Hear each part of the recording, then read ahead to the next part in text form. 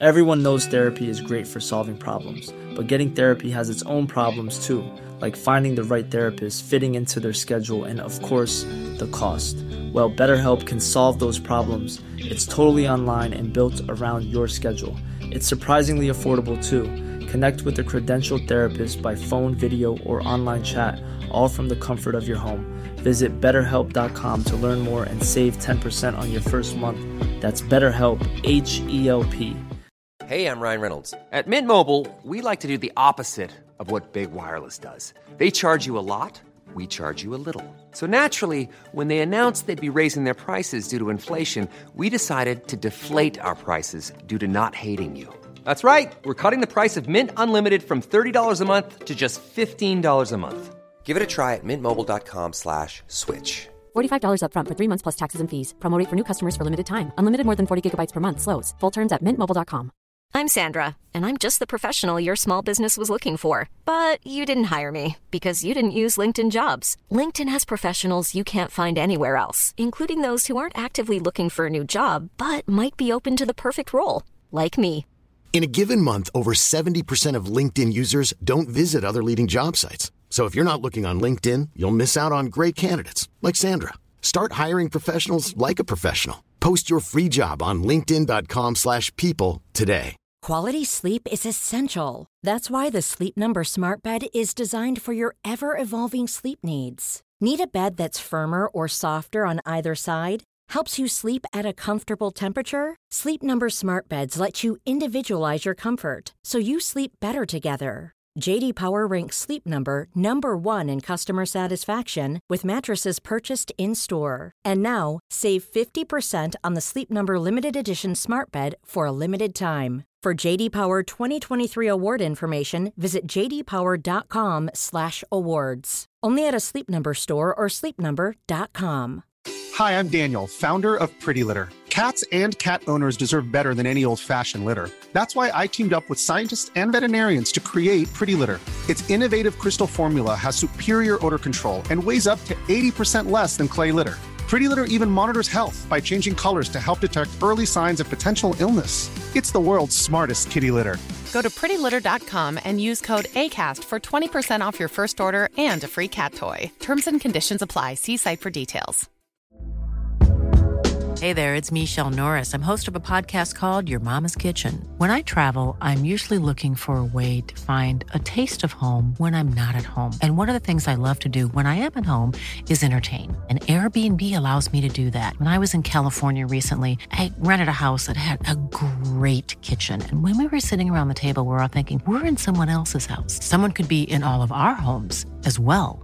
If you have a home, but you're not always at home, you have an Airbnb.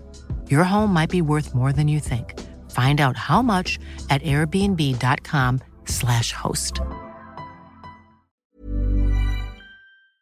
The following is a presentation of the Force Center podcast feed.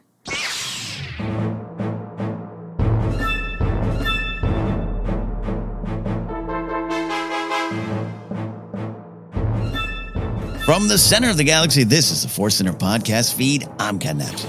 I'm Joseph Scrimshaw. And I'm Jennifer Landa.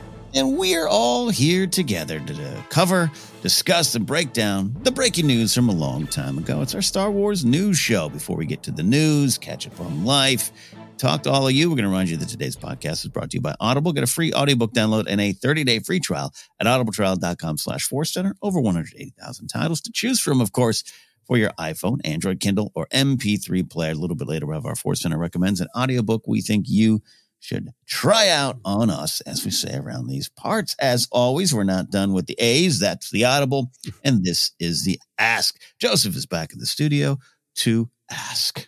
Yeah, I'm excited to be back with all three of us. It makes this ask even more exciting because we need to refresh our ask. Anyway, we are still asking for people to check out our Patreon page at patreon.com/Force Center. Everyone on our Patreon has been so incredibly supportive. It is very kind. One of the big kind of changes here with Patreon is we have been doing this series called Indiana Jones and the Perilous Podcast, where we get ready for Dial of Destiny. And we had said initially that those episodes are going to be available exclusively on Patreon until after Dial of Destiny comes out. And then we looked around and said, hey, you know how the movie discussion space works these days is sometimes there's tons of hype building up to the movie. And then the movie comes out and it's like piranhas. We eat everything we have to say about it in a minute, and then there's just nothing but bones left. So the hype doesn't last as long after the movie. We realized this, and we went to our patrons on Patreon and said, hey, we said we're going to release these episodes after Dial of Destiny, but would everybody be okay if we're in, like, it felt like I could barely finish the sentence and everyone in the Patreon was like, of course. So I bring that up to let people know that those episodes of the Perilous Podcast are going to be released publicly over the next 2 weeks before Dial of Destiny. But also to me, it was just a reminder of how great the community on Patreon is. And if you are interested in becoming part of that community, we've got a Discord there so people can have safe, fun, friendly discussions about Star Wars. Our next goal on Patreon is to get to 2,200, at which level Ken and I will do another Star Wars ranked that we stream live to patrons and get your reactions in the moment as we discuss our ranked. That's it. That's the ask. That's a wonderful ask, and I echo all the sentiments there. You all have been so wonderful. I think sometimes the three of us can be a little hard on ourselves, where we work real hard, we're proud of the work we do, and then we feel that we're going to let you down if we do something different for a second.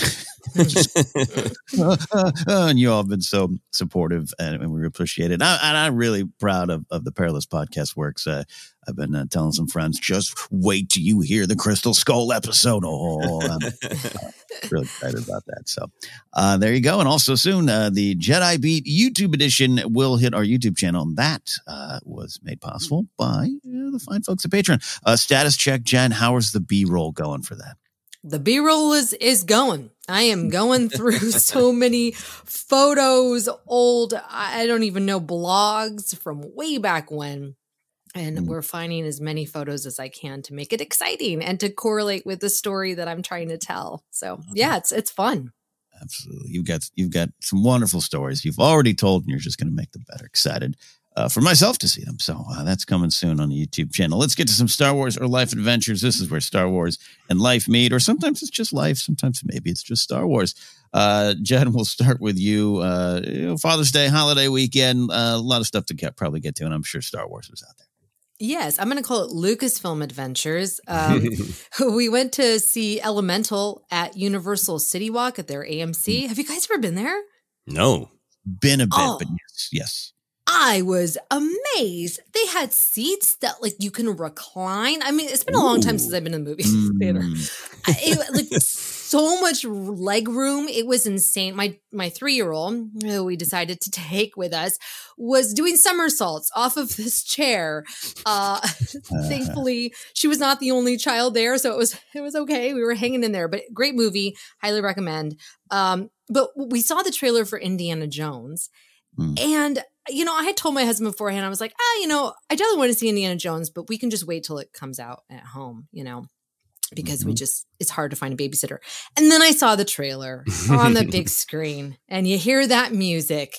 And after the trailer ended, I looked over at my husband and we just nodded like, oh God, we got to see this in the theater. So now we're trying to figure out a way to make that happen. And they had the marquee with Harrison Ford as Indy in the lobby area. It just was like, oh my gosh, I can't believe that he's back. And this will probably be the last time we ever see him as Indy. Maybe. You never know, but yeah. We thought that in 1989 and 2008. So yeah, exactly. He keeps saying it's the last one, but who knows? Who knows? Oh, it looks so good. So good.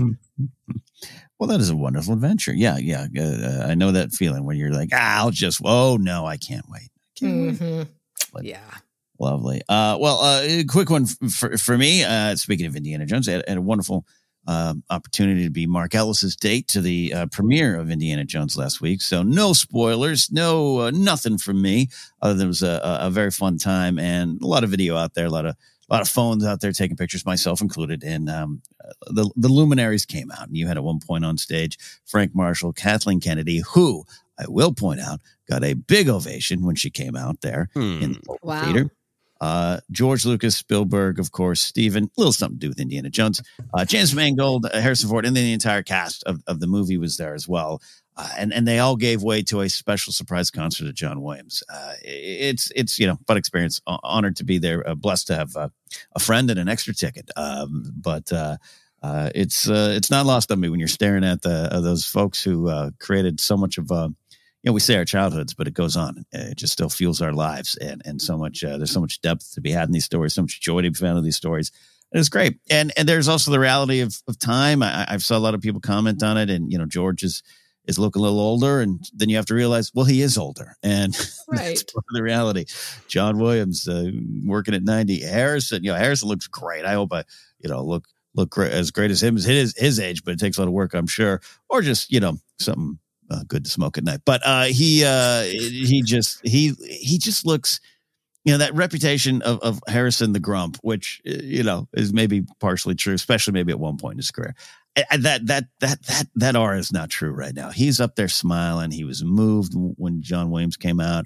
Again, he was joking with the crowd. I just love seeing it. I think there's something of, by Force Awakens ushered in to me this era of Harrison looking back at his work, engaging with the work again, appearing in the work again, and having fun. And as a longtime fan, that was a big thrill to see.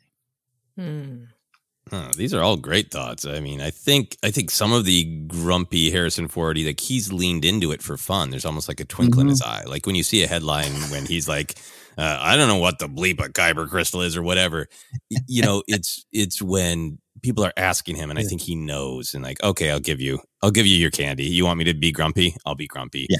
But where it really matters that like he did all these genre things early in his career with the hopes that he could also do all sorts of different kinds of acting.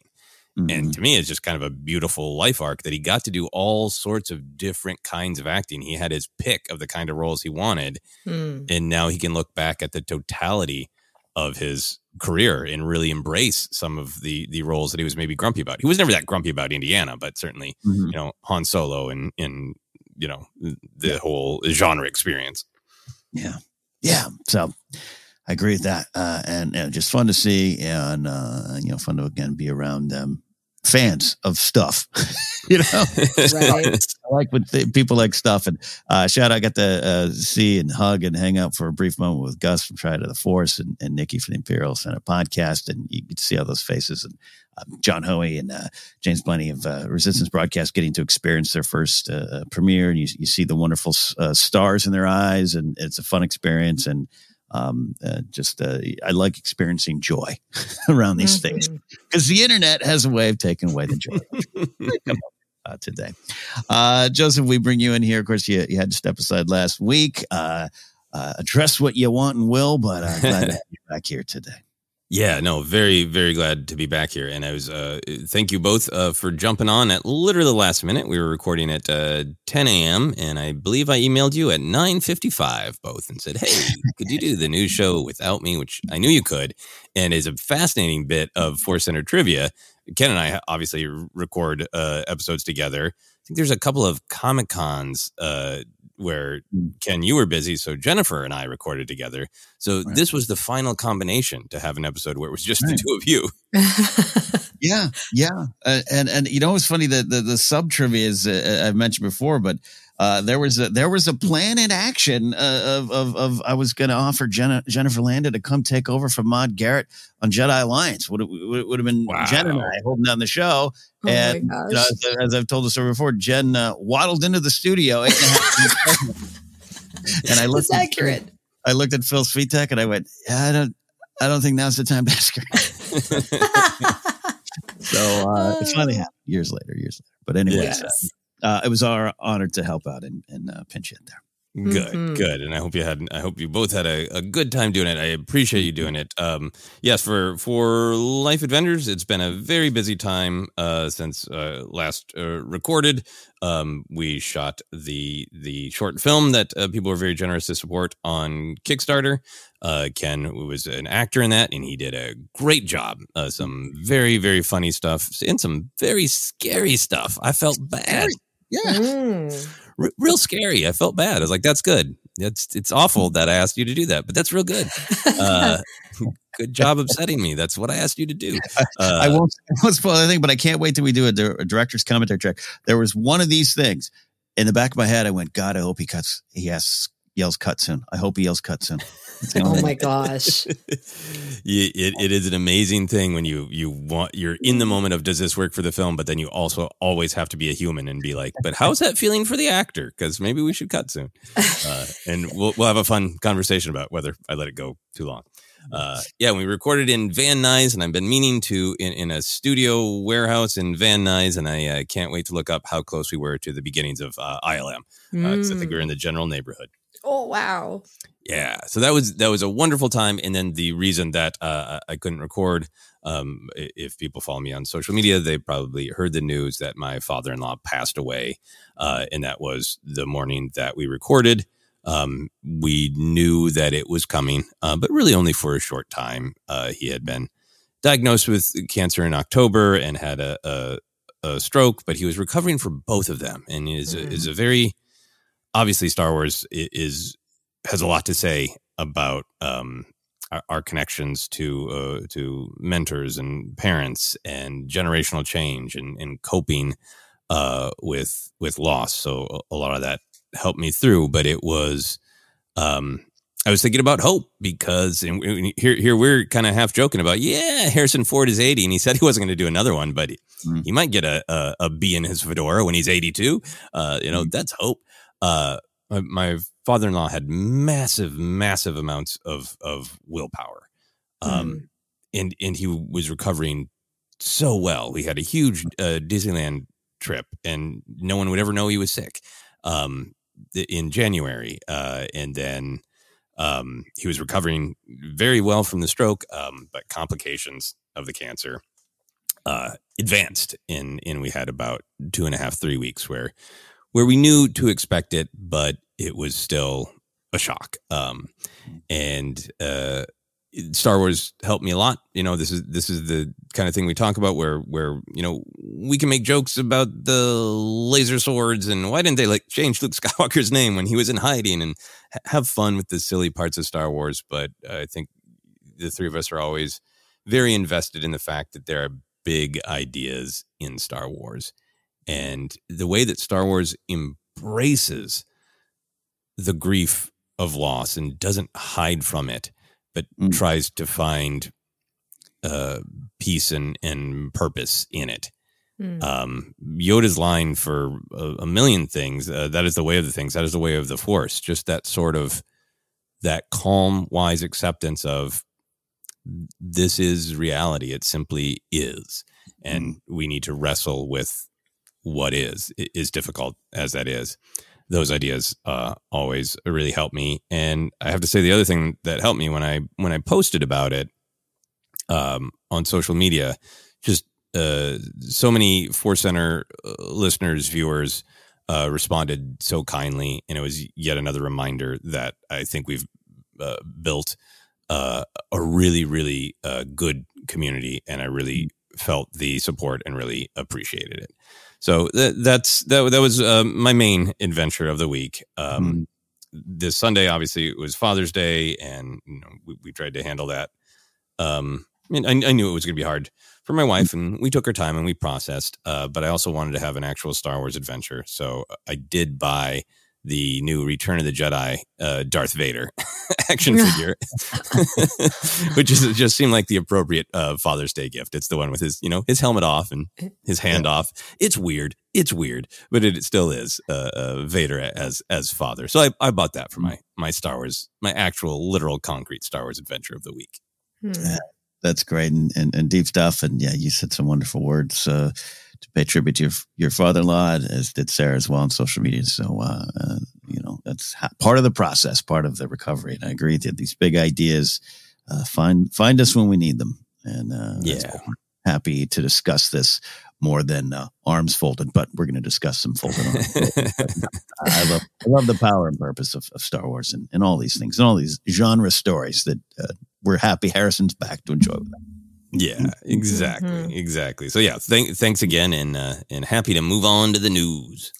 Well, let's do that. Let's move on to the news. Indeed, a little bit of a slower, quieter news week, which, the focus is on Indiana. That makes a lot of sense. And we will can't wait for y'all to see it. We can break it down on Perilous Podcast. But let's get to some Star Wars news. I call this the slow drip of AHSOKA picks, and it's continuing. Total Film via Games Radar and a lot of pop-up ads released an exclusive photo of the upcoming AHSOKA series, featuring an arms-folded AHSOKA speaking with Hera via hologram. Hera on the hologram there with Professor Huang in the background. So we're going to get into this photo a little bit here. Going to get some of the kerfluffle around it. But before we get to that, we got to find the joy. There's a lot of joy here. I want to focus first on this. What does the October 2012 version of yourself think of this information, Jen? Hera, hologram, AHSOKA, Professor Huang droid from the Clone Wars you kind of remembered. Where does your mind go? If I'm being honest, I probably would be a little bit resistant to it. I love because, that. I was so tied to Ashley Eckstein as the voice of Ahsoka. Mm-hmm. And I remember when the Clone Wars was around, and I really thought, boy, if they ever do live action, of course she's going to do it. I mean, she's an actress, like, not just a voice actress, but also she's been on lots of TV shows and things like that. So I love Rosario Dawson. I would have been a little bit conflicted, as I think I was initially when this was announced. I was like, I was torn, right, between my allegiance to Ashley and also my admiration for Rosario. But I'm sure they would have done what they've done now, which is like show that they are, that they're friendly with each other. They support each other. There's lots of photos of the two actresses together. And so I think eventually I would have come around like I have now. Yeah. I think that's an honest take. And I you know what? I hadn't really factored that in. I think there might have been a little bit of that for me too, where it would have been like, what is this? What am I staring at? We're going to do this in a show version. So that also helps me understand some of the angst that can maybe spring up around these characters making the jump. We're going to talk about that more there. But also I think if the information had come to me that this isn't a movie, that this is a live action TV show of sorts, streaming was something we definitely were hearing about back then. For me, the WWE Network was the first one I invested in, $9.99 a month. I remember those days, but I would have, that would have blown my mind. And it would have, 2012, when the sale happens, it's not that far back that you'd see those quotes from Rick McCallum saying, wow, we got 50 scripts and a live action Star Wars show ready to go. It's just, we can't afford it. It's too expensive to pull it off. Mm-hmm. So it would have been like, oh, we're going to do it. We're going to do it. We're going to get there. And I had, by this point had come around on Ahsoka. I was part of the early Snips crowd, unfortunately, but that was also part of the character's journey. And I would have absolutely been intrigued. But yeah, there could have been some confusion as well. I think that's a great point to bring up. But overall, just confused at the Star Wars overload in front of me, Joseph. Yeah, I think, there's October 2012 me, and then like World of Difference 2 years later after I've actually watched all of the Clone Wars by October 2014. But I think for both of them, my reaction probably would have been the same of just like, is this real? Is this fan fiction? Right. And that can kind of have a loaded, reaction. And I don't mean it that way. It just seems so impossible from what we thought of as the difference between live action and in animation. One, I would have just been like, oh, cool. Ahsoka all grown up, because I wasn't really bothered by Ahsoka or even the Snips thing. The stuff I reacted poorly to when I first saw the Clone Wars film was just feeling like we just finished this story with Anakin going dark. Why are we going back? And then, some of the surface stuff with I didn't understand what was going on with Zero the Hutt's voice at all. Which is still fair, yeah. Yeah. Now I understand. Oh, it's an impression of Truman Capote. Okay. Without knowing that, it sounds like other upsetting things. Anyway. But so I was never like super anti-Ahsoka. So I'd have been like, I think in a way I would have been like, oh, the snappy, snippy teenager all grown up and looking kind of shadowy and broody. I would have been like, cool. But I think the main thing that I would have reacted to is this I think reality that the success of animation in Star Wars and characters and fans' connection to characters has sort of backdoored aliens into being main characters in live action. And there was always a resistance to that from lots of people of like, okay, it's one thing if you got, gorgeous, Harrison Ford and Carrie Fisher and Mark Hamill, and they can talk to the person with the weird crap on their head. But even for space fantasy, that's a bridge too far to have two main characters with weird crap on their head. I'm saying that from an October 2012 version. Now we all have very strong opinions about Leku and Montrol, and what's the difference between Montrols and Leku? Is Montrol just the top and the head tails are like anyway? But that would have been a leap in back in October 2012 or even October 2014. And I think it's only because of the huge runaway popularity of these characters that there's so many aliens as main characters. That's a great point. And one of the things to celebrate of Ahsoka is this aliens in the lead, so to speak. And it's a very female forward, female led show as well, to be clear. But especially it's not a shot at Andor, but coming off at Andor, we're doing free. We're about it for non-humans. That's a general comment, I know, but yeah, that's an interesting point to go back there. The success of Clone Wars pushing that forward. I love that take. Yeah, and then the Professor Yang, knowing that was the 10th Doctor, I guess I'd feel exactly the same as now. Very excited. Yeah, I chose October 2012, roughly around the time of the sale, capital T, capital S. But yeah, that's I forget that too. The viewer journey of the Clone Wars picks up a little bit later, and a lesson that there's always new characters to fall in love with, even if they've already existed. You can see them again for the first time or get to know them, and the Good Professor is one of those for you, and many, I think. Yeah, no, I'm excited to see all these Rebels characters, but if there was a Ahsoka premiere, I'd be the weirdo with the Yang t-shirt. Maybe there's still a chance. Star Wars Twitter was a flutter over the way Rosario was crossing her arms, and last week Jen and I discussed it was Hera's eyes, and soon it will be the voice tweaks of Lars Mikkelsen, who has already said, I've had to switch the voice a little bit. It's different when you're in a booth versus on set. That's a paraphrase of his quote as well. Now, we're going to start in here. Like I said, we weighed in a little bit about this last week, but Joseph wasn't here, so love to get some of that takes. And I start with this. Is this just now going to be part of the discourse cycle as more characters move into live action? But Jen, I'll start with you on the arms. Too many folds, not enough folds, not right, not accurate. What's going on? I thought this was I thought it was a joke. It's almost to the point where it's like, it's so funny to me that every little detail gets scrutinized to the point where they're like, she's folding her arms too much. Is that all she's doing in the show? I'm like, well, obviously, we know that if there was like an action still, people would be picking apart that too. I think it reminds me of my now 8-year-old. She is very much like, if you deviate from anything, the way that she has in her mind or the way that she knows something to be, she really gets upset. And that is something with her. And I think that there might be some people like that. I know that I have some difficulty with change, but I think people get so tied to the source material that any deviation from that seems wrong.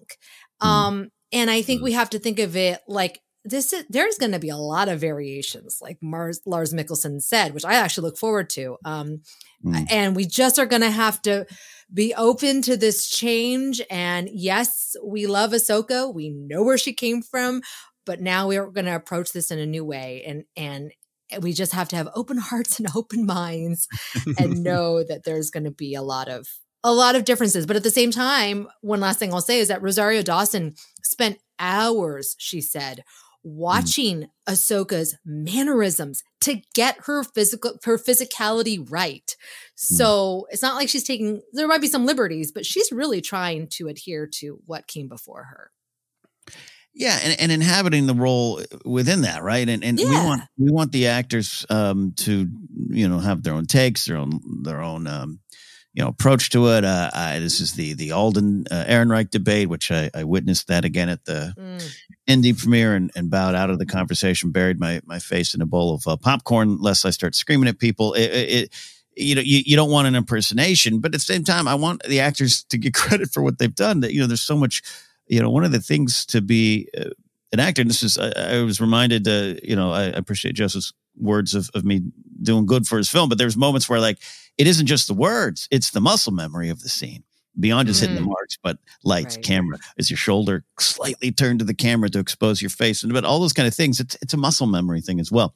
It's almost an athletic skill to me, and to watch someone like Alden Ehrenreich, there's that one shot that I'm like, he looks like Indiana Jones and Han Solo. He looks like Harrison Ford because of the way his hands are on his hips. I've obviously been studying a lot of Indiana Jones, Young Indiana Jones Chronicles. Interview with Sean Patrick Flannery saying, "Oh yeah, I watched those movies 30 to 40 times to make sure I could get how and the why." He acknowledges the difference of when Harrison would put the hat on as Indy and how he'd wear it around maybe a woman he was trying to impress, or if he's in action.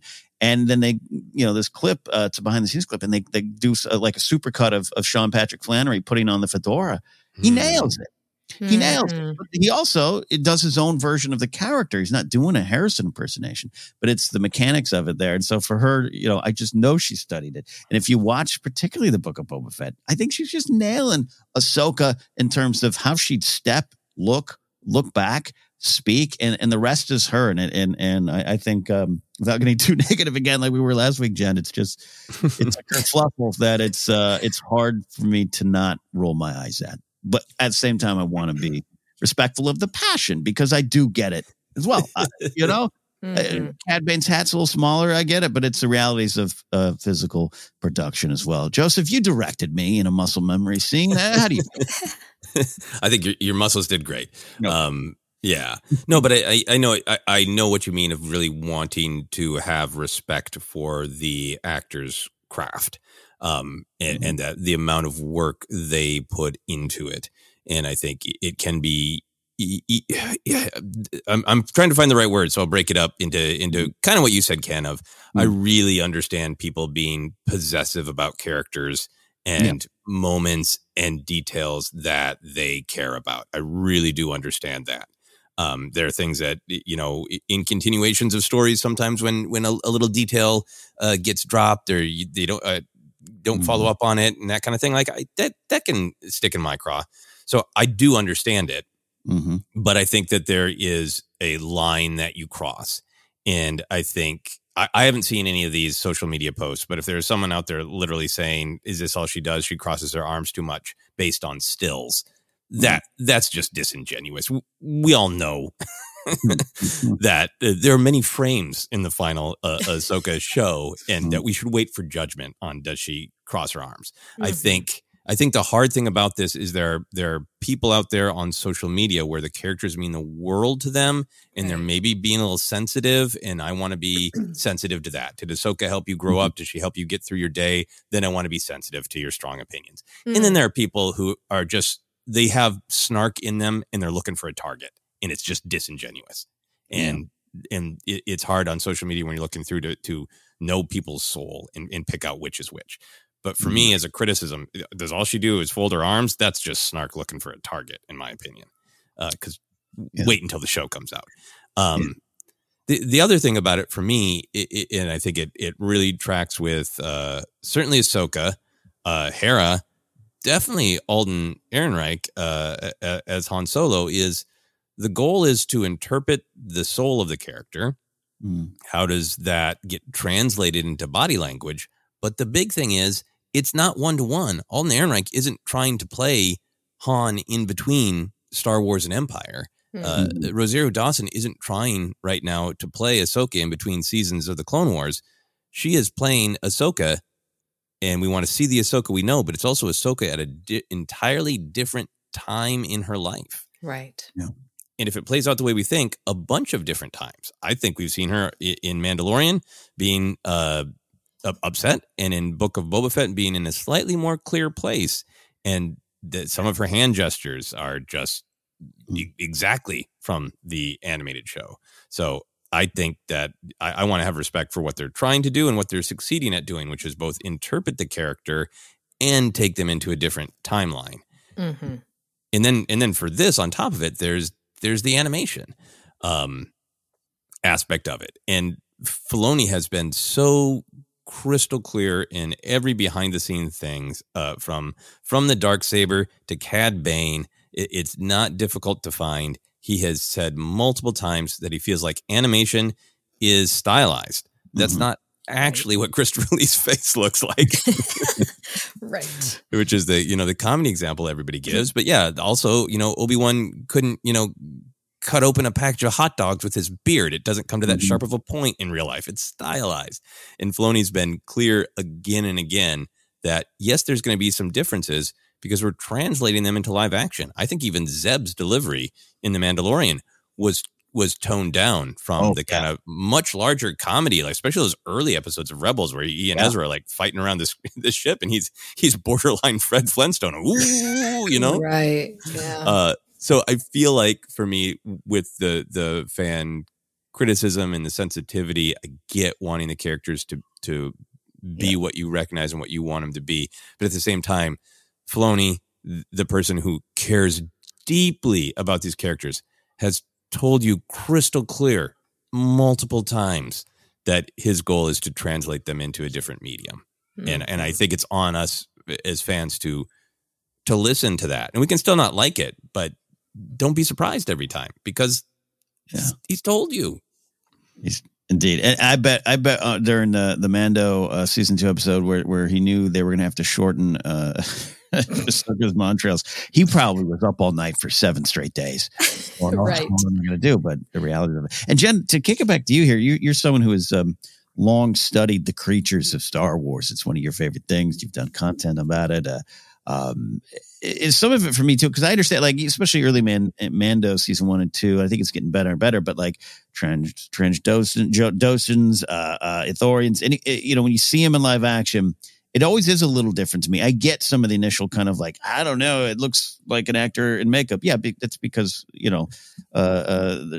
can't go to Ryloth and actually pull them over there. So, anyways, it's going to look a little different. But also, my question to you, Jen, is like, isn't it fair to say that George didn't have to take Bosk around and actually put him in? He just had to stand in there. Right. To me, I'm always amazed by what they do. Like with the Ithorian mayor from Book of Boba Fett, how they pulled that off. Looks so, you go back to the original Hammerhead, Moma Nadan from A New Hope, and you see how that puppet was operated and how they still made that look cool. I'm always in a sense of wonder about what these artisans and the craftsmanship that's put into, whether it's latex makeup or prosthetics applied to the face, or I have so much respect because I know how much time and thought gets put into it, the discussions that are probably had about the way that nose is going to look. And then actually then putting it on the actor, having the actor embody it. And that's the biggest thing, like with Alden Ehrenreich, especially, we want the essence of the character. Yes, they could have had somebody that was an impressionist, right? Who can nail that voice so it sounds almost pitch perfect to Harrison's. But are they going to be able to embody the essence of Han Solo that we know, the spirit of the character? And I think that that's always the challenge when casting these well-known characters. And I think that that's what Rosario Dawson is doing beautifully, is she's marrying that technical aspect of the movements and the physicality with her brilliance as an actor. That is tough. That's why biopics are so difficult to nail as well. Yeah, absolutely. Like a Star Wars biopic. well said indeed. I actually appreciate Lars unintentionally, from a certain point of view, getting ahead of it, of going, the voice is going to be different, because you try walking around set with them. He called it like melodic, almost like a Thrawn's voice has this, not a happy poppy sing song to it, but it's just hard to translate to the set. And I'm excited to see his take on it, and maybe it'll help Yeah, evil Paul McCartney, basically. Exactly. Love it. Late birthday to Paul. Yeah, the Trandoshan thing is such a great example because that's, I didn't take to social media and vent about it, but I love Bosk, and the Trandoshans in the first season of Mandalorian is like, they must be from a different part of Trandoshan. They must be from the southern hemisphere or something, because they weren't quite there, but they got there. They did get there. Yep.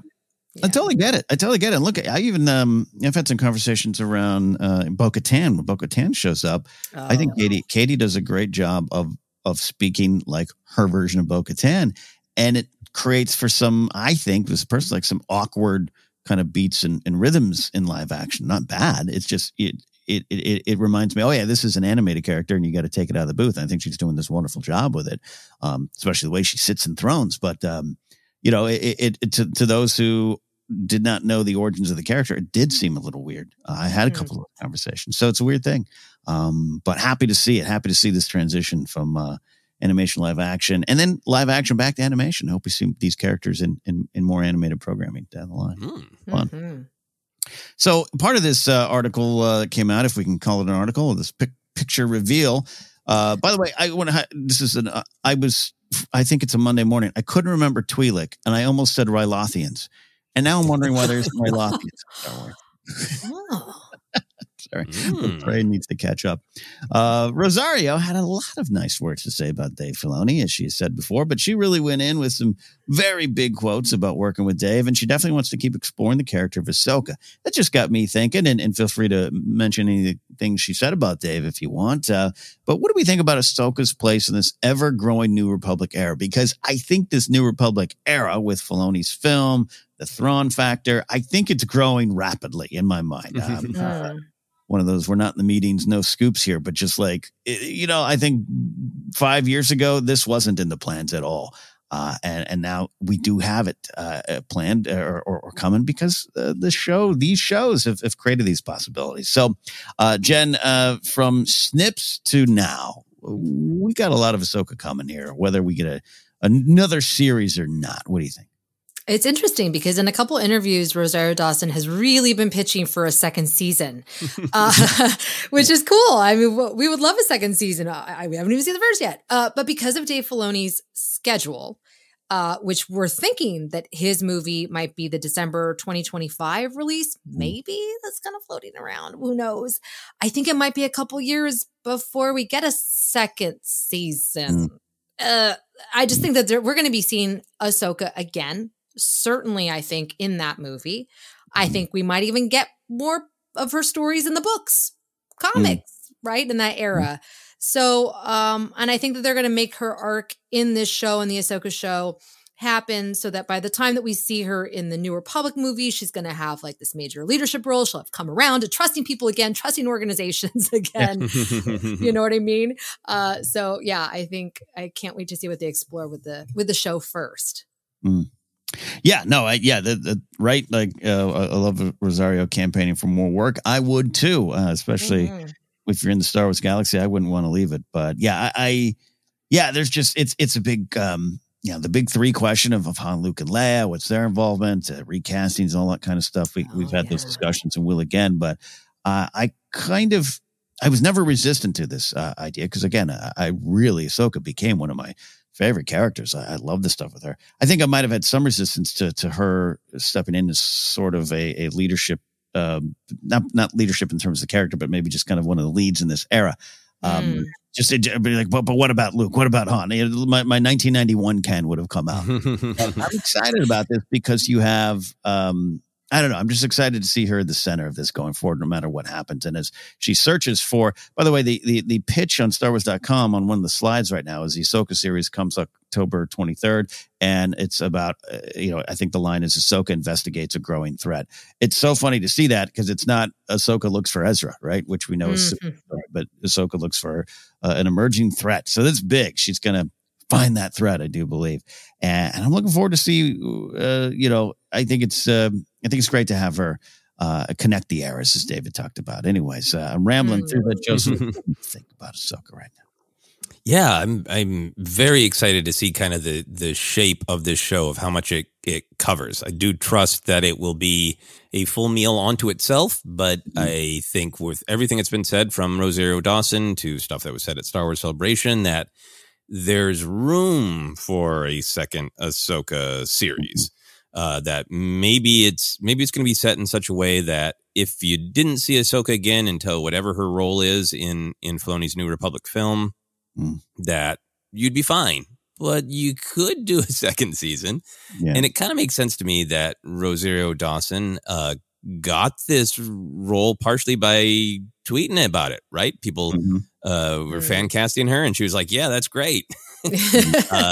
And she is an experienced actor who has been around for a long time and has watched Hollywood change and evolve, and executives do care about social media presence and about audience, connection with an actor. Yep. So it also just seems savvy to me, of like somebody who landed this amazing role, who's enjoying it by tweeting about it, at least partially, might as well just say like, hey, in this day and age, we're our publicists. We're our own publicists up to a point. So I'm just going to put my foot to the pedal and say, I want this. Yeah. I want to keep playing this character. And why not? So there's that just sort of logistic side of it to me. And then there's just this big question of what's the shape of Ahsoka's journey in Filoni's mind, how much of it lands in a New Republic film. And then also, obviously the writer's strike. But even before that, we're still waiting for studios to decide what makes a streaming show successful in their eyes. What do they want that they can go tell their, board, that they can go tell, all the investors, because there has been that sort of like, yeah, if the first season goes great, maybe we'll look at another. And we used to know what that was, viewership and ad dollars. And we're kind of waiting, like, okay, by good, what do you mean? Because you won't even share your numbers. We got a bunch of weird analytics that measure how many times people tweeted about it. What do you want? Yeah. Look at Willow. What happened? Right. Oh. Yeah. And against what? Is it whose residuals are too expensive or whatever? So my mind is on some of that practical stuff. For the actual Ahsoka's arc, one of the things that I'm really interested in is in Book of Boba Fett, she does seem more at peace. I think she's gone through some stuff that we're going to see. But in terms of her own journey as a Jedi, and Jen, what you were saying about organizations, I think it would be really cool if she was sort of worried about the legacy of the Jedi, and is that a responsibility I need to worry about? And like, Anakin Padme's kid has got it. He's got the legacy taken care of. Now I can just be a wandering helper. And that's really interesting to me. Yeah, great. Yeah, especially seeing knowing Mon Mothma's on the way in the show, at least for at least one scene. Seeing her interacting with these big organizations like the New Republic government and maybe Luke's emerging Jedi Order, and almost as if she's like, what, I don't need full-time work anymore. I'm a consultant. Right. Tell you what's going on. I like that, and just freeing her up to find her place in that even more going forward. Like you said, the wonder of it there. So great stuff. Yeah. Jen, any other? Oh, sorry, I maybe cut you off. Sorry. No, I just think you've got a great title for the second season of Ahsoka, Consultant of the Force. Consultant. I love that. Yeah, that's great. Love it indeed. Well, that's our look at the arms folded photo that caused all the kerfluffle. And in truth, there's been worse Star Wars drama out there. Just something that came across my desk, and we want to discuss it here. We got some more news on the way, but before we do that, we're going to take a moment to have our Force Center recommends an audiobook we think you should try out on us. Joseph, dealer's choice. You can go with this one or another one here. What do you got? I'm going with Path of Deceit by Tessa Gratton and Justina Ireland. It is now 87 years old, but it is the beginning, I understand, of Phase 2 of the High Republic. And I have got caught up a little bit on my reading, so I might be close to being able to dive into this one, Ken. Me as well. I'm getting there. We will be taking a look at Phase 2 eventually, but download your free audiobook today by going to audibletrial.com/forcecenter. Again, that's audibletrial.com/forcecenter for your free audiobook. All right, quick break. Other side, more news here on Force Center.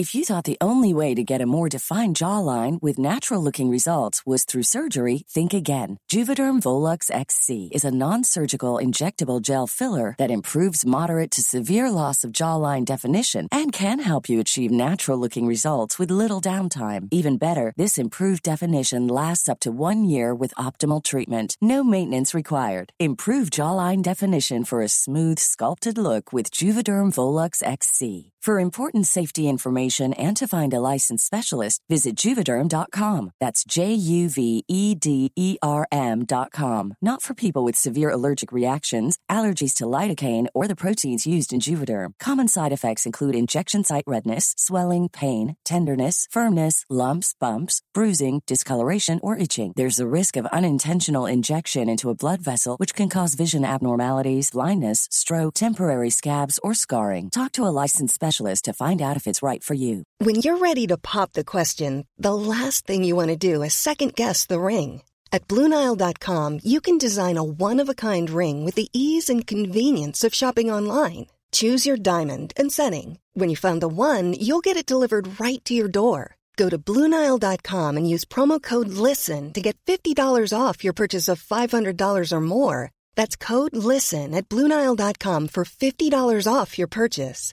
BlueNile.com, code LISTEN. Quality sleep is essential. That's why the Sleep Number Smart Bed is designed for your ever-evolving sleep needs. Need a bed that's firmer or softer on either side? Helps you sleep at a comfortable temperature? Sleep Number Smart Beds let you individualize your comfort, so you sleep better together. J.D. Power ranks Sleep Number number 1 in customer satisfaction with mattresses purchased in-store. And now, save 50% on the Sleep Number Limited Edition Smart Bed for a limited time. For J.D. Power 2023 award information, visit jdpower.com/awards. Only at a Sleep Number store or sleepnumber.com.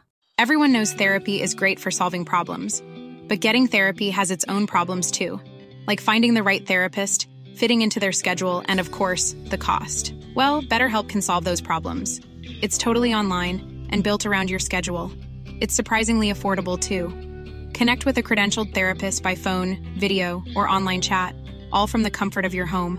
Visit BetterHelp.com to learn more and save 10% on your first month. That's BetterHelp, H-E-L-P. Cool fact, a crocodile can't stick out its tongue. Also, you can get health insurance for a month or just under a year in some states. United Healthcare short-term insurance plans, underwritten by Golden Rule Insurance Company, offer flexible, budget-friendly coverage for you. Learn more at UH1.com. I'm Sandra, and I'm just the professional your small business was looking for. But you didn't hire me because you didn't use LinkedIn Jobs. LinkedIn has professionals you can't find anywhere else, including those who aren't actively looking for a new job, but might be open to the perfect role, like me.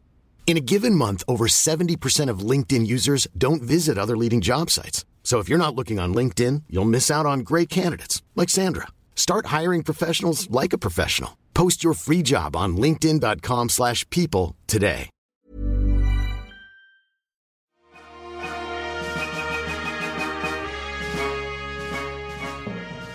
Welcome back to Force Center. I'm Ken, that's Jen, that's Joseph, and we are here in the virtual studio discussing Star Wars news and looking out there at the headlines. This one caught my eye, even though I do think it's kind of a bit of a rehash, but this is what's going to happen, because with Indiana Jones and the Dial of Destiny galloping into theaters soon, James Mangold is definitely getting, quote, those Star Wars questions. And speaking with IO9, Mangold said this about his Star Wars story. For me, it's about, I want to be part of the saga, but also don't want to be beholden to so much lore in the air that you can hardly tell a story. What I really wanted to do, what I told her being Kathleen Kennedy, was just, can we make kind of the 10 Commandments of the Force, kind of origin story of how the Force came to be known, understood, wielded, and harnessed. So, like I said, the term biblical epic has been at the center of this project since announced, because I think Mangold said that on stage or some version of that at Star Wars Celebration.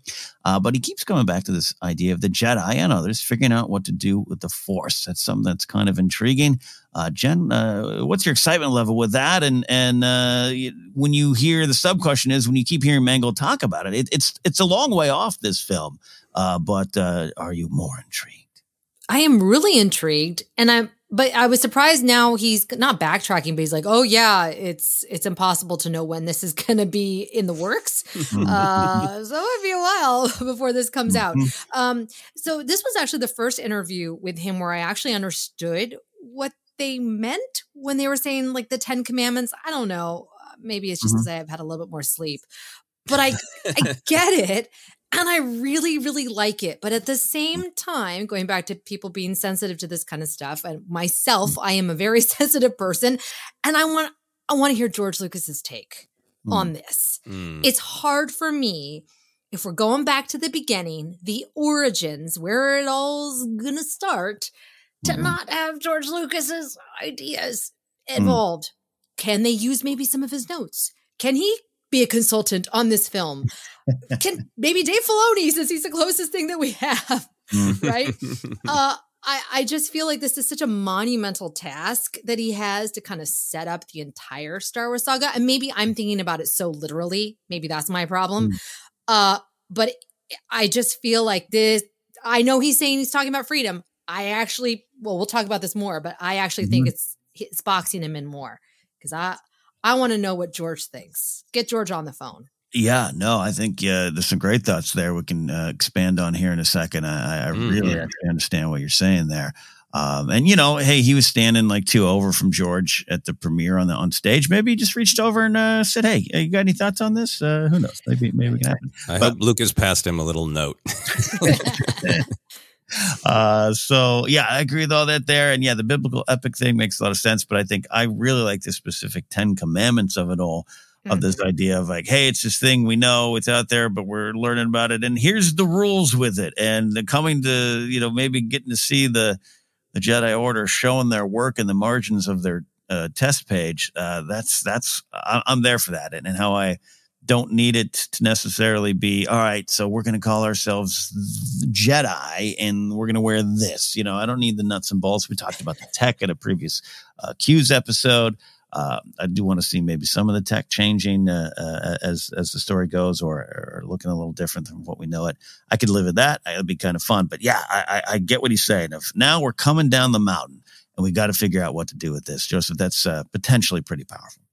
Yeah, I think that there's the film is in the early part of the development. It's a concept, and it sounds like he's definitely got some story ideas, but you know, things can change. And as we know with the release schedule and with the writer's strike, and it's a time of, we don't know exactly when these films are going to come out or what order they're in.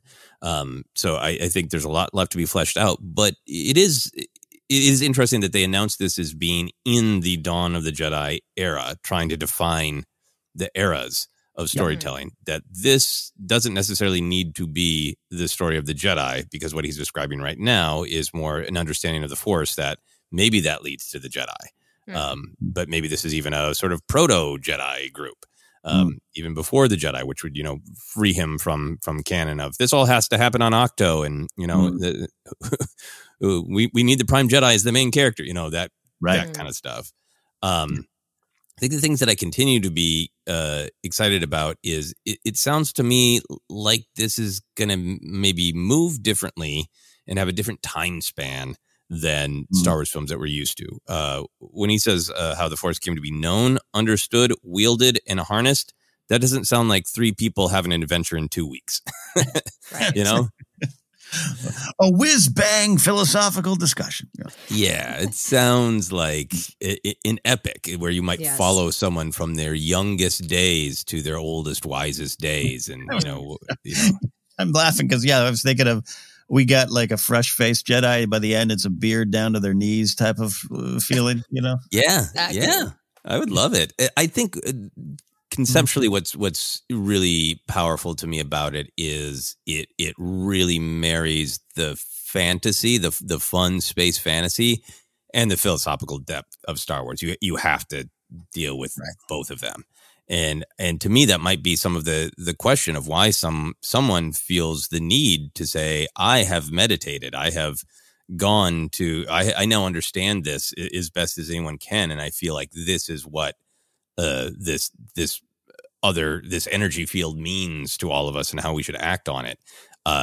That implies both action and philosophy, and in particular for actual conflict. I feel like if it is about the discovery of a group of people acknowledging that this force is real, that there are those who are going to see it as a natural part of reality to be studied and respected and protected, and there are others who are just going to see it as a power to be used. And that doesn't even necessarily need to go to like Jedi and Sith immediately, but it's almost more like a very beautiful philosophical story of, say, discovering a waterfall and people going, we need to understand that this place is power. We need to understand our relationship to it. We need to understand what it means.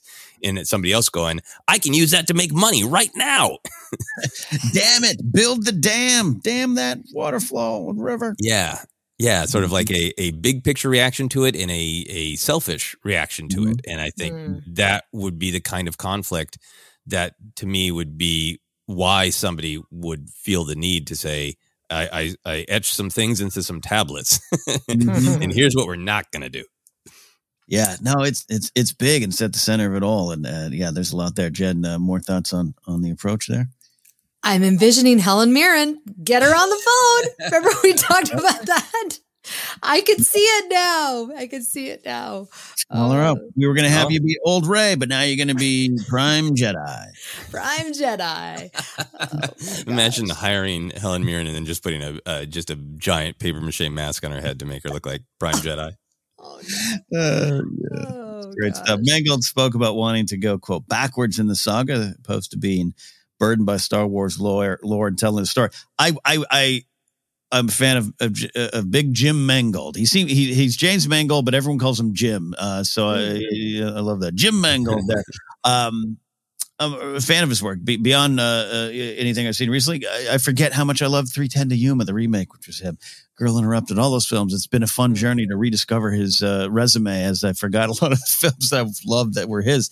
But I almost would I would disagree a little bit of there's this, I don't think it's the lore is going forward is not as heavy as you think as a creator. I think it's there. I think you can tell your own story. There's a lot of room. That's why we have some of these debates. You want Cad Bane's hat a little smaller? You could do it. The lore will tell you it's bigger, but no, it's smaller.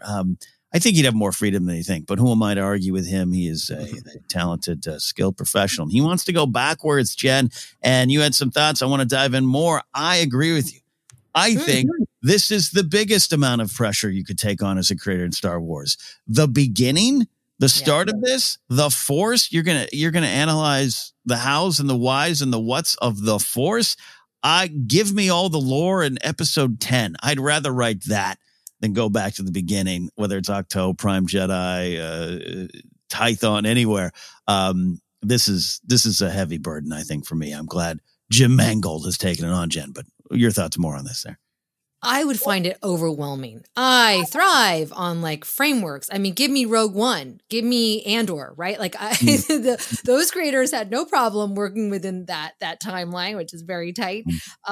This to me sounds like a daunting task. And I think, the flip side is at the same time, there's nothing to compare it to. Right. So obviously people are picking apart Ahsoka's arms being crossed and Hera's eyes because we've lived with these characters for so long, but nobody really has anything to compare this to or any source material. So I think that maybe fans might be a little bit more open to it. That's the only thing that I can think of, but he sounds very passionate. He sounds like he really has a great idea that he went and talked to Kathleen Kennedy about. So I'm intrigued. But personally, yeah, I think this is way scarier of a prospect. I agree with you. There seems to be a passion to tell the story, and it's the biggest question of all. And I agree. Yeah, we don't have anything to compare it to, other than I think our own desires to know more of George's thoughts. I absolutely. While you were saying that earlier, I was like, man, I got to scour like the Star Wars archives books. Maybe there's some quotes in there about that. Absolutely. We know he has some opinions of all that stuff. And thinking of what his episode 7 would have been, it would have been something a little different because of this kind of things, of him kind of digging deeper into the origins of the Force and what to do with it there. So a lot of pressure. And that might be the only thing we have to compare to it our own expectations of how the Force began and how the Jedi began. So, Joseph, it's big. You're a writer, you're a creator. Which side do you want to go? Do you want to go to episode 10 or you want to build it all from the beginning? Oh, well, I'm excited. We're going both directions. I really agree with Jennifer. I think that there is actually a lot to be aware of when dealing with this stuff, because it isn't the kind of where when details of whoops, you can't have Greedo in this because he died and you're in the wrong part of the timeline. It's more the heart of the ideas. So for me, I think sometimes we can get in these discussions of like, what's the better way to be as a creator? What's the better story? Is it a better story if it's totally disconnected, or is it a better story if it's all interconnected? And to me, it's just not a binary. Different stories are different. Different creators are different. Filoni and Favreau seem to embrace canon details as a gift of, well, who is around and who might answer this call? Or if you wanted the best bounty hunter and you need one that means something when they're facing the other bounty hunter, who's around? It's this, they have all these gifts. Obviously sometimes they tweak the gifts a little as needed, but they seem to embrace it as that's fun. We love telling a story where there are already a bunch of characters on the map, and that's fine. And I also think it's fine for James Mangold to be like, that kind of storytelling is not for me. I don't consider it a gift. I feel boxed in by it. Neither is wrong. They're different. So I feel passionate about that. But then getting back to, okay, well, if you don't want to feel boxed in, is the origin of the Force more or less boxed in? This broke me, and I finally Googled for myself to refresh the actual definition between canon and lore. And I'm not busting Big Jim's chops on using the term lore because he's talking off the cuff at a premiere of a different film. So I am not being pedantic about his word choice, but I think we as fans could be mindful of it. The actual dictionary definition of canon that relates to all of our Star Wars talk is a collection or list of sacred books accepted as genuine. So what we're literally talking about, what is canonical, is what is in the library of this happened. Leia, Princess of Alderaan, is currently canonical. The courtship of Princess Leia is not canonical. So canon in general is much more about plot. Who is where, doing what, when. Lore is defined this way: a body of traditions and knowledge on a subject or held by a particular group, typically passed from person to person by word of mouth. So canon might be Cad Bane was alive then, and we know that from this resource, which is canonical. Lore is, this is what the Force means. It's the idea, it's the heart, it's the soul. And I feel like what James Mangold is talking about, and again, I'm not being pedantic toward him, is he's talking about canon. He doesn't want to worry about like, see, you can't have that ship in the background because that hyperdrive wasn't actually invented yet. Kind of like, he's talking about canon, not wanting to worry about that stuff.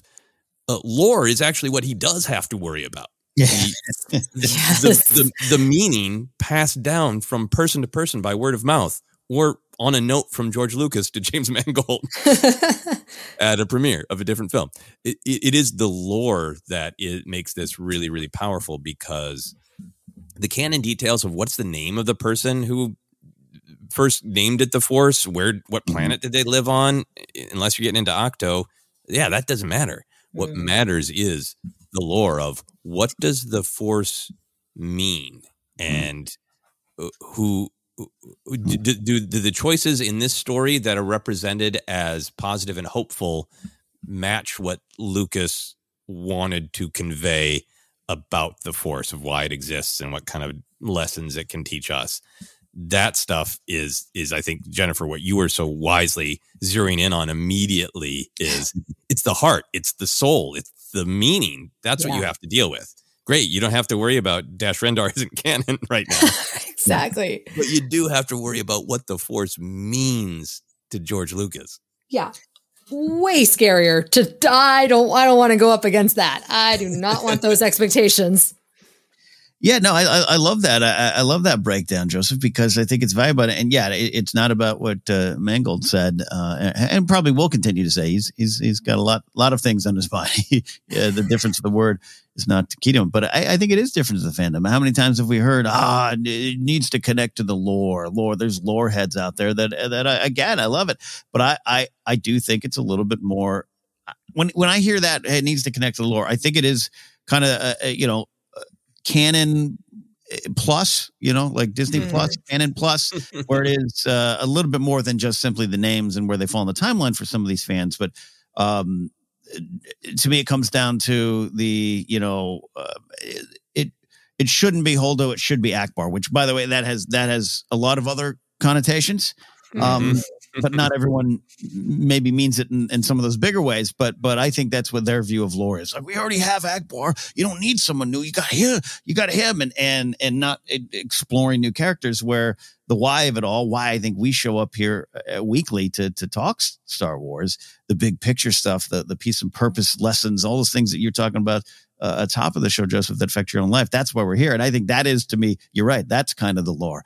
And you could do that. I don't want to say wrong, but look at the necessary rage angle that emerged from the Trevorrow script and all that kind of stuff. Like, yeah, you could have some takes on it that don't line up with the lore of the Force, and that's dangerous ground. I think he's up for it, and he's obviously, probably got some ideas he's passionate about, and he will have those conversations. He will sit down and say, all right, here's what I got.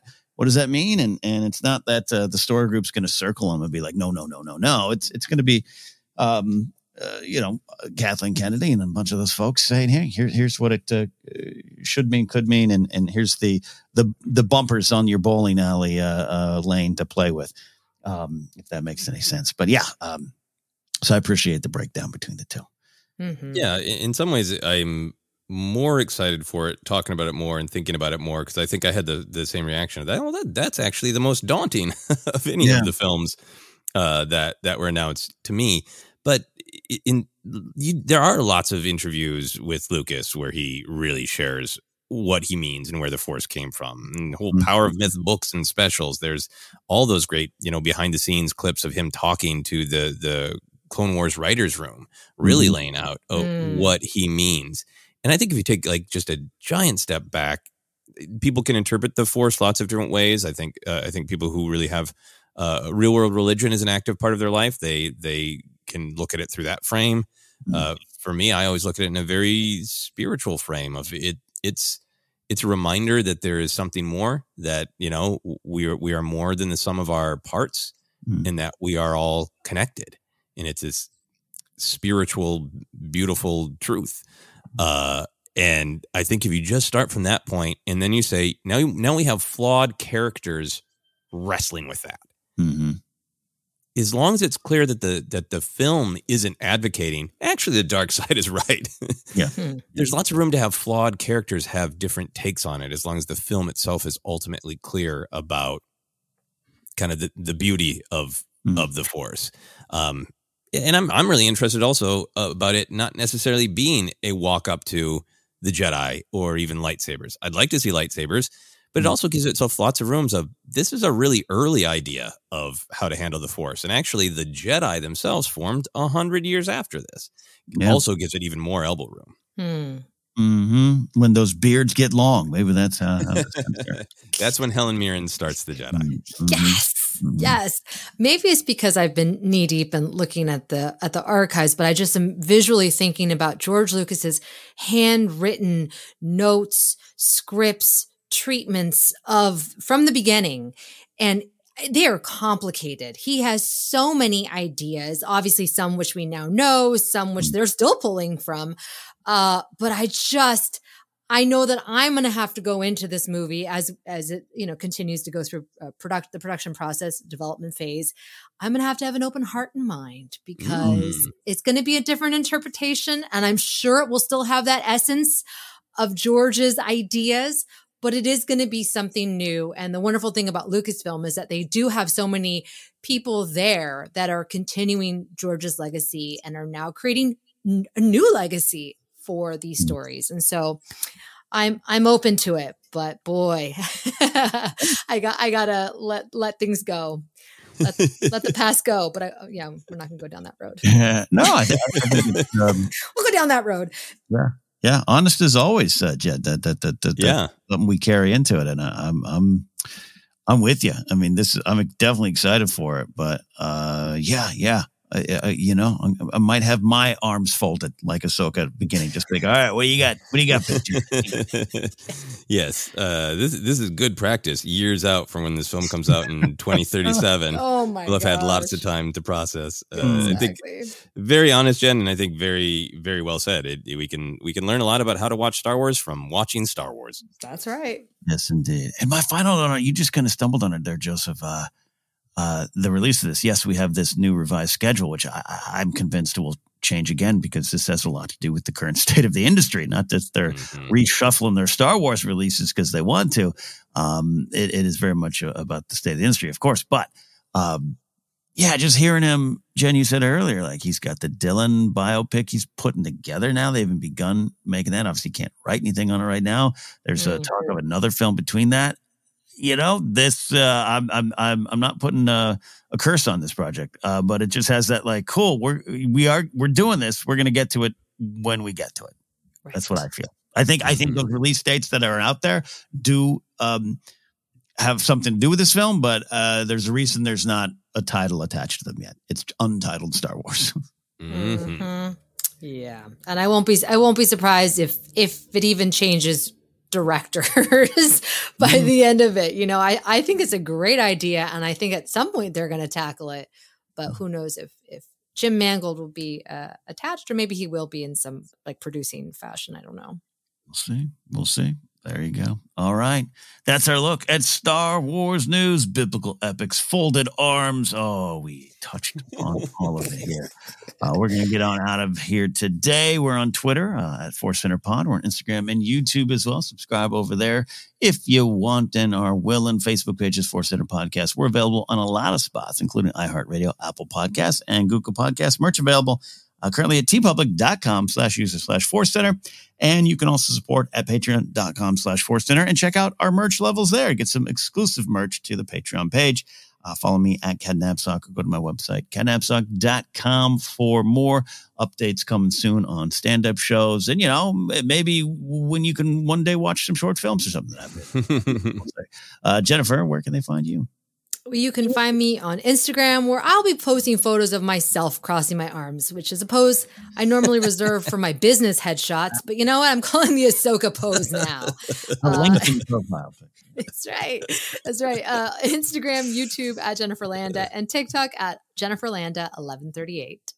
There you go. Follow that. And Joseph, yes, where can they find and follow you? And, one day, where are they going to watch things?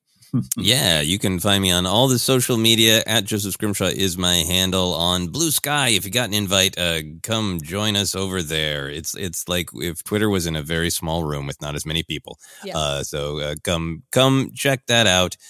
Still on Twitter, Instagram, hopefully getting back to TikTok and doing a couple of not unboxing videos. I have some action figures staring at me longingly, wanting that attention. So hopefully that will come soon. I'll have some more announcements about short films, about the one I made earlier this year with Phil Amar. Some news coming about that. And I hope to be able to share news about the one that Ken, in his muscles, did a very good job in. But right now, my head will just be buried in my computer, editing away for a little while, and that's that's where I am. Love it. Godspeed to you. That's where my brain would start to explode like Belloc in Raiders of the Lost Ark. There you go. All right, my friends, that is it. We'll see you next time here on Force Center.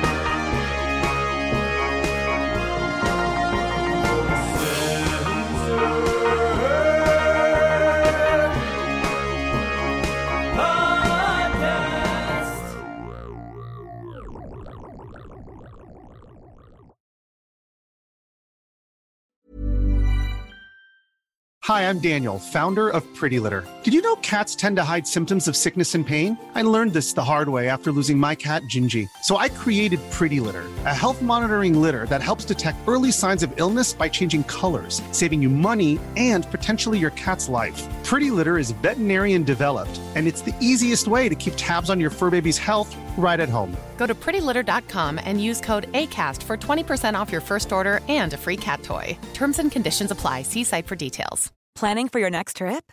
Elevate your travel style with Quince. Quince has all the jet-setting essentials you'll want for your next getaway, like European linen, premium luggage options, buttery soft Italian leather bags, and so much more. And is all priced at 50 to 80% less than similar brands.